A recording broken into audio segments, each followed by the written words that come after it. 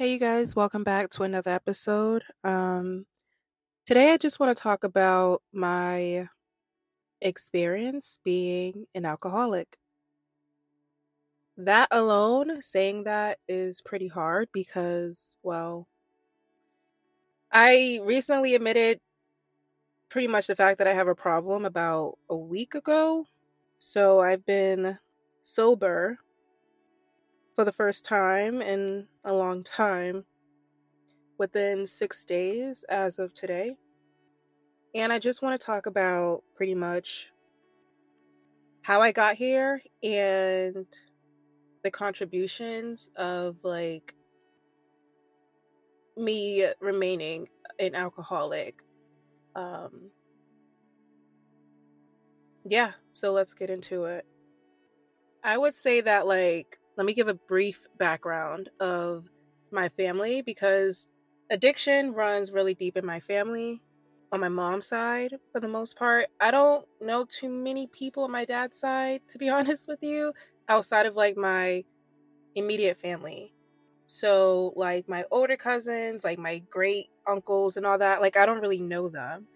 So I can't really speak on my dad's side as far as how addiction runs because his mom, his siblings, and his aunts and uncles, they weren't addicts. So it came from my mom's side because my mom's side definitely had an issue with substance abuse. And it was really, really bad to the point where my sister and I were put into foster care. Now, before that, I remember being young and my grandmother um, lived in Boston. She lived in Dorchester, and my mom would take us over there for her to watch us. And she used to be mean. I mean, when we were kids, I can recall. I can recall a time when I was 8. I had to be 8 years old, and because she used to cook pig feet, she used to cook hog mogs, chitlins, all that stuff. And as a kid, that's pretty disgusting, right? She didn't care. She would make us sit at the table until we finished everything on our plate, and she was intimidating. And the thing is, I loved my grandmother. Oh, I'm getting emotional. My grandmother didn't have the best upbringing. She was abused, she was in domestic violence. She grew up in the South and moved to Boston when she was a young adult. She was, I think, 19. Same for my paternal grandmother, interestingly enough. But it was chaotic. My grandfather, I know he put his hands on her. He was intimidating as well. And I don't remember much about him because he died when I was young. I think he passed away when I was 8, when I was 9. I don't recall much about him. I just know that he was a bigger guy, pretty intimidating, and the way he spoke to my grandmother, he wouldn't do shit all day. He would just sit on the couch, she would make dinner for him, she catered to him. And as a kid, I just didn't get it. I was like, why is he here? He's not doing anything. And I remember asking her hey, grandma, do you need help? Because he was just there, and he would say mean things, degrade her in a sense. But as a kid, I didn't know what the words meant. But now that I look back, I can recall her face, when he would say certain things. And I can imagine that contributed to her drinking. Also living in Boston in the 90s, it was pretty rough. So, sorry to get off track, but she was resilient. She worked at a laundromat. She was a manager there. She would open and close. Sometimes I remember us going over there, after preschool or after daycare. She would watch us, and I'll never forget that. Running around the laundromat while she handled customers and helping her with all the quarters and making sure we used to not count the quarters, but we used to stack them into fours, which were dollars for her. And when it was bad, it was bad. So she ended up quitting. just years later, I think I had to have been about closer to 16 or 17 when she quit. At this time, I was like pretty fresh out of foster care because I was in foster care, I believe, from the age of 12 to 16. So she was a new person. I almost like when I first seen her, after years of not seeing her, she moved and she lived in Dorchester still, but in a different part of Dorchester. She lived off of Columbia Road, which alone was a really dangerous area. But um, seeing her, I didn't know who she was. It was like a different person. She was sober. She was kind. She was nice. She was embracive. She was just so sweet. It's crazy what alcohol can do to a person, but and it was hard. It still is to think about the fact that she's no longer here. And I'm trying right now not to cry because I miss her. I miss her a lot, and I miss the fact that she didn't have the life that she deserved. You know, like she from fucking from the time that she was born until the time that she passed. I feel like she never caught a break. I feel like her heart never caught a break. You know, I feel like her mental health, I feel like everything just kind of got neglected. She neglected herself. I feel like she put everybody before her, including her son, which is my uncle that I don't talk to. I feel like he contributed to the decline of my grandmother's health, on top of everything else. But that's a different story. I don't want to get into that. I just wanted to make it clear that she deserved a better life. Now, my mom, she wasn't so much an alcoholic. She was an addict, hard drugs. I believe I got into alcohol like around probably age of 28. I would say like between the ages of like 27 and like late 27 to 28 years old is when I really heavily got into alcohol. I didn't think of it as anything. I was consuming alcohol weekly, but not as much as every day. And I was just drank enough to get tipsy, but not drank enough to get fully drunk and like completely a mess. I get to the point of what alcohol did to me and what it did for me. I just couldn't stop. And drinking during the pandemic really messed me up. Like, it really, really messed me up. I mean, to the point where I would drink. So my drink of choice was Jameson. Jameson was my boyfriend. It's not funny, but it is, because Jameson got me through some things. And yeah, I can drink a lot of that. And to the point where I would just black out, or I would have my day set up, and the first thing that would come to my mind, and I would wake up and I would think of alcohol. I can't wait to make my coffee, so I'm going to do that. That will give me enough energy to do this, do that. And then after I have lunch, I can then have a sip of wine, right? And then that turns into 2 wines, and then 3 glasses, and then 4. It would be the whole bottle. And then I would be lazy, but I would feel good, but I would be lazy and disappointed in myself because I'm like, oh my God, the whole point was to feel good while I did this activity. But I can't do it because I'm now bloated. I'm now hazy. My whole day is gone because of that. So the feeling of temporarily wanting that feel good itch, I scratched it, and I scratched it real good, because I'm not the type of girl that can just pour, a glass of wine and then that's it. I have to keep going. Like, I would never be the cute girl that can just sip a cocktail and then call it even. I gotta keep going until I feel like that feeling is gonna carry over for like at least another 3 or 4 hours. But at that point, you're intoxicated, you're drunk, and you're gonna crash pretty soon. You're gonna wake up feeling like shit, and it's gonna start all over again. Every single day, I thought of drinking for years. Even I would drink before I went to the gym. I would drink. My choice besides Jameson was IPAs, because I knew that if I was going to buy beer, it would be the highest percentage of alcohol. That way I got more bang for my buck. And I would get a nice big can for like $4, good quality IPA, and it would have like 10% of alcohol in it instead of buying like a Corona, which is only like 4.5%. I would drink 2 of those and have like 3 shots of Tito's. Like, I was downing alcohol like it was nothing, because it wasn't anything to me. It wasn't anything to me, but at the same time, it was my life. I would drink on my break at work. That's hard to admit to, because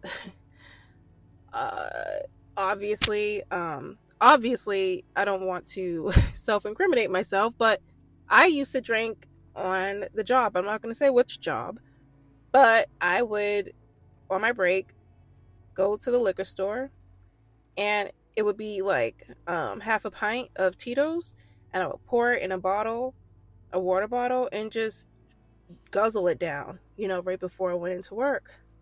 I knew what I was doing was wrong. I just didn't care.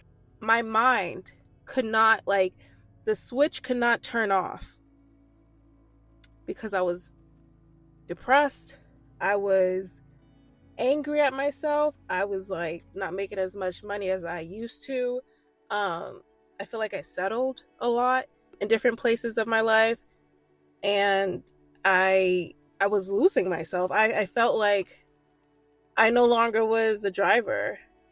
I was just a passenger in my own body. I was just watching it crash, and I couldn't do anything. I couldn't stare it away. I couldn't stare it away from the bottom of that fucking glass. I have a tattoo on my right forearm, and it says, "Just get another glass." Just get another glass. And it has a little glass of wine spilled over, and then it reads into saying that. And I got that because it was symbolic for me to be like, you know what, don't cry over spilled milk. But deep down inside, since I was an alcoholic, it was just get another glass. It wouldn't make sense for the average person that isn't an alcoholic, because you're not an alcoholic. People that don't even drink or never have will never understand what it feels like to be an addict to alcohol. I knew. And so the tattoo represents something totally different now for me, because I can't just get another glass. I can't get another glass at all. I had to completely quit. And people would be like, "Oh no, just drink on the weekends." And I'm like, I don't think people understand when someone is explaining to them that they're an alcoholic. I can't limit it to the weekend. If I limit it to the weekend, I'm drinking that following day on a Monday on my break at lunch. It's going to be a continuous cycle. The point of an alcoholic is that we can't stop when we know we should. But I just got tired of being tired and hiding it from other people, drinking during times I shouldn't be drinking, getting behind the wheel because I used to drink the same amount, same brand of stuff, and every day. My skin was getting dry. I was looking more tired. I was gaining weight. I was just tired. I was always waking up feeling groggy, and I just didn't have any energy. So I would get off of work, and I have the opportunity to turn left or turn right when I would leave work. If I turned left, I'm going to the liquor store because it's down the street. If I turn right, that means I'm going straight home. Every day I would turn left, and I chose the liquor store over sobriety. I didn't choose right. I didn't choose the right way. And to me, that was very symbolic. And then on my lunch break, I just started crying because I was like, I'm fucking tired. I can literally go right now. Because who's stopping me? Because who is stopping me, right? When you're an alcoholic or an addict, period, who is stopping you? No one can stop you but you. And so I'm like, I can go right now. I can lie to myself, which means I can lie to people. I can be like, yeah, I'm going to go grab some McDonald's. I'm going to the liquor store. Yeah, I quit. I fucking just had an IPA. I can tell people whatever I want for the delusion, but at the end of the day, I'm lying to myself, regardless what I tell people, because I know that I'm the one that snuck and drunk something when I just said that I quit. I'm the one that has to sleep and lay down. I'm the one that has to sleep with myself. And again, like I said, you're only lying to yourself at the end of the day. You're not making any progress. you're not going to feel any better by next month because you're not even starting with one day to feel better. And I literally had to hate myself for a while. And when I say hate myself, I mean hate the person I became and hate the person I was becoming. That's what I mean. I was hating the person that I was becoming. And I'm like, this is not me. I deserve better. I deserve to treat myself better. And it's not going to be easy. Like right now, I want a fucking beer. Okay? It's like waves. There's waves of me wanting to drink. And then there's waves of me being like, oh, please, I don't need a drink right now. Let me get an edible. Let me go smoke. You know what I mean? To ease it a little bit, to feel less angst. Because I was either drinking to be numb or drinking to feel something. It was either those two reasons. And I had to pick and choose that there are way different, healthier options for me to feel and deal with the emotions that I'm going through in that moment. And I don't need to numb myself. I have to go through the feelings regardless of what it is, whether it's trauma, whether it's dealing with loss, which I've dealt with recently with my grandmother. And I can't keep excusing myself from hurting myself. You know, like I can't keep making excuses to cause self-harm. And I gave that up. I completely given it up. And it's going to be a journey. So yeah, I quit and I have a lot more energy and I feel a lot more, I don't know, I just feel like I have a purpose to every day choose that I don't want to, drink. And I don't think it'll ever go away. It just won't. So I feel good. And I love edibles. So I have that to, at least regulate my anxiety a little bit. And being a grower at a facility that grows cannabis, a lot of my coworkers grow personally as well. And again, like having a support system, because nobody judges you if you have friends that like to go out and party and drink, because it's just so normalized. And I feel like a lot of people don't realize the fact that being around an alcoholic, you may think that they're just, the party person. Now, don't get me wrong. I can actually drink. I do know how to have a good time without drinking. But the issue was I didn't want to be sober. Everything that I did, I had to have alcohol. And it just didn't matter. Every day, I'm going to have to choose not to drink. And again, listening to other people's testimonies and how they recovered is very, very helpful because I know that I'm not alone. And anytime someone will mention like, hey, just one drink, or not be considerate of my journey, meaning please don't invite me out to a bar, please don't take me to a spot that has alcohol, and if it's like the center, not yet, I'm not strong yet. Moving forward, yeah, like the activities that we do is going to be a little bit more different because every activity that I've done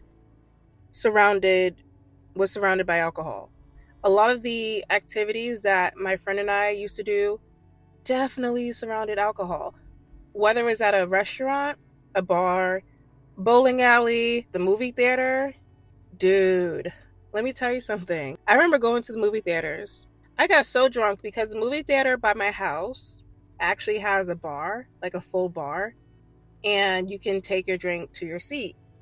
So as an alcoholic, I would go back and forth because in Massachusetts, you can't legally order 2 drinks at a time. So what I would do is once I finished my drink, whether it was like a beer or wine or my preference, which was Jameson or Tito's, I would go take a seat, drink it, get back up, go back to the bar. I would drink it at the bar. That way I can get my 3rd drink to take with me back to my chair.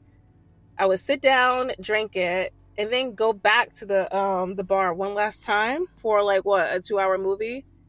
That's insane for me to just drink back to back like that because I just simply couldn't enjoy something that I loved, which was going to the movie theaters without having to be tipsy or close to it. That warm feeling in the center of your chest when you're about to get excited from drinking, it was like a chase. I was chasing that feeling every time that I was like either anxious, if I wanted to have fun, if I wanted to go to a concert, because let me tell you, I used to drink my ass off.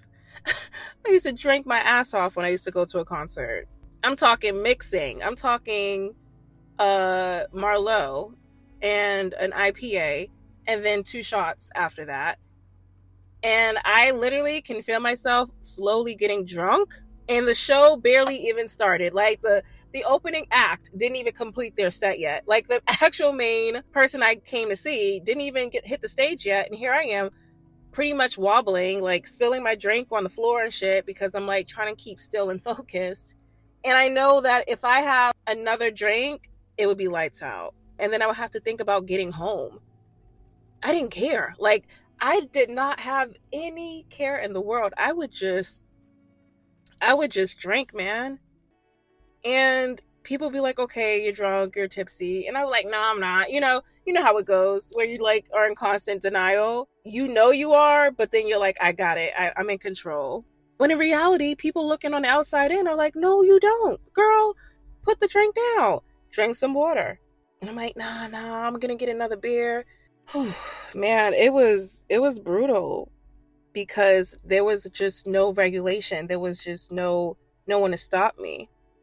And the thing about being an alcoholic is no one can stop you.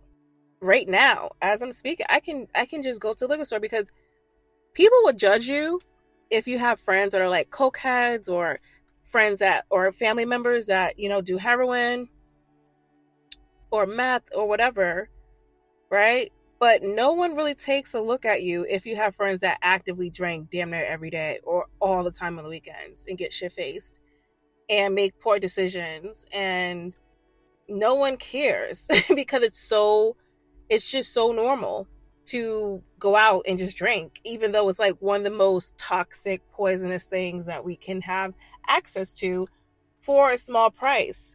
And you don't need to find a drug dealer. The liquor store is your drug dealer as an alcoholic. You don't have to go far. You can go to the grocery store, Whole Foods. They have, like, some Whole Foods actually have a bar inside of the store where you can buy beer and wine. And before you start doing your shopping, when you really think about that shit, that is crazy. Once you're done shopping, you know what I'm saying? You're not going to go back to the bar. No one cares. The bartenders don't care that you're going to have to drive home. It's just not regulated at all. The same way how porn is not really regulated when you really think about it. But it's so like normalized, and some will say that it's healthy. In some cases, sex addiction is a real thing for people too. Social media, YouTube has their own thing for kids, but sometimes they might slip in some inappropriate channels or videos on the kids' YouTube channels. You got to regulate that too. So when it comes to the holidays, I'm not drinking either. None of that changes. And I hope that I have a support system for a while and that people respect my journey, because that is my fear, is that I just want to be like understood and respected with everything that I'm definitely going to go through. And I believe that I got this. I know I do. Traveling, I used to go on a lot of like beer tours and like bar hopping just so I can meet new people. And being a solo traveler, drinking definitely like lets you a little bit loose, and you can talk a lot. You could talk a lot more, but also you don't feel so like nervous. So I have so many pictures, so many videos of me drinking. Like over the years, I can't even tell you. Every country I've been to and documented and put on my YouTube channel, I'm most likely drinking something at least one time, whether it's dinner or what have you. And I'm a healthy person. I'm still healthy. I'm just not healthy in the head. Like, I'm not mentally healthy. As long as I'm not mentally healthy, I'm not going to be physically healthy. I have to control and regulate what goes in my body. And I'm not going to feel like this anymore. I'm not going to feel useless and as if I can't control myself. I am done. I'm done. And I can't wait. I can't wait. And if you're battling any type of addiction, tell somebody. Tell one person that you really, really trust. That you really, really trust. And when you're ready, tell whoever you want. You need a support system. You need somebody. You just need somebody to let them know, like, hey, I have a problem, dude. And if you can, hold me accountable. Sometimes we can't hold ourselves accountable. So having someone in your corner to hold the mirror up to you is very crucial in the beginning stages of any change, whether you're trying to lose weight and you're getting back in the gym, whether you are trying to get rid of acne, all that is mental because you got to be disciplined. You got to have a routine down. You have to be consistent and you have to know, like, whenever your brain is telling you to do something that you're trying to avoid, treat it like a breakup. Treat it like an ex, you know what I mean? Where it's like, nope, we broke up. I can't go back. It's done. It is what it is. I know I love that person still, but they are not good for me. And it's best that I just go a different route and find something else to keep me occupied. That's how I'm treating alcohol because it was my boyfriend. It was my feel good. It was my everything. It was my everything. So now the gym, getting back to eating healthier. I mean, I will say that I do eat healthy, but not as healthy as I used to. Yeah, you guys, your girl, I'm back. I put the fucking alcohol down. My grandmother would be so proud of me. And I know she's looking down at me and smiling because my grandmother was my strength. She was my rock. And me every day choosing to be sober is me showing respect to her and her journey and everything that she had to go through. Because if she can do it, I can do it because I lived through her. And I feel a lot better sharing this with you guys. And I hope you guys can be my support system as well. Now that I put it out there, I look forward to talking more about this and updating you guys about my journey because I hope that looks up to someone and know that the person you're looking up to is not perfect. I am far from perfect and I just want to be very inclusive when it comes to my journey. I want to be open more and I hope this helped. So I gotta go. Thank you for listening and I'll catch up with you guys later. All right? Choose sobriety when sobriety is not choosing you. Take care, you guys. Bye.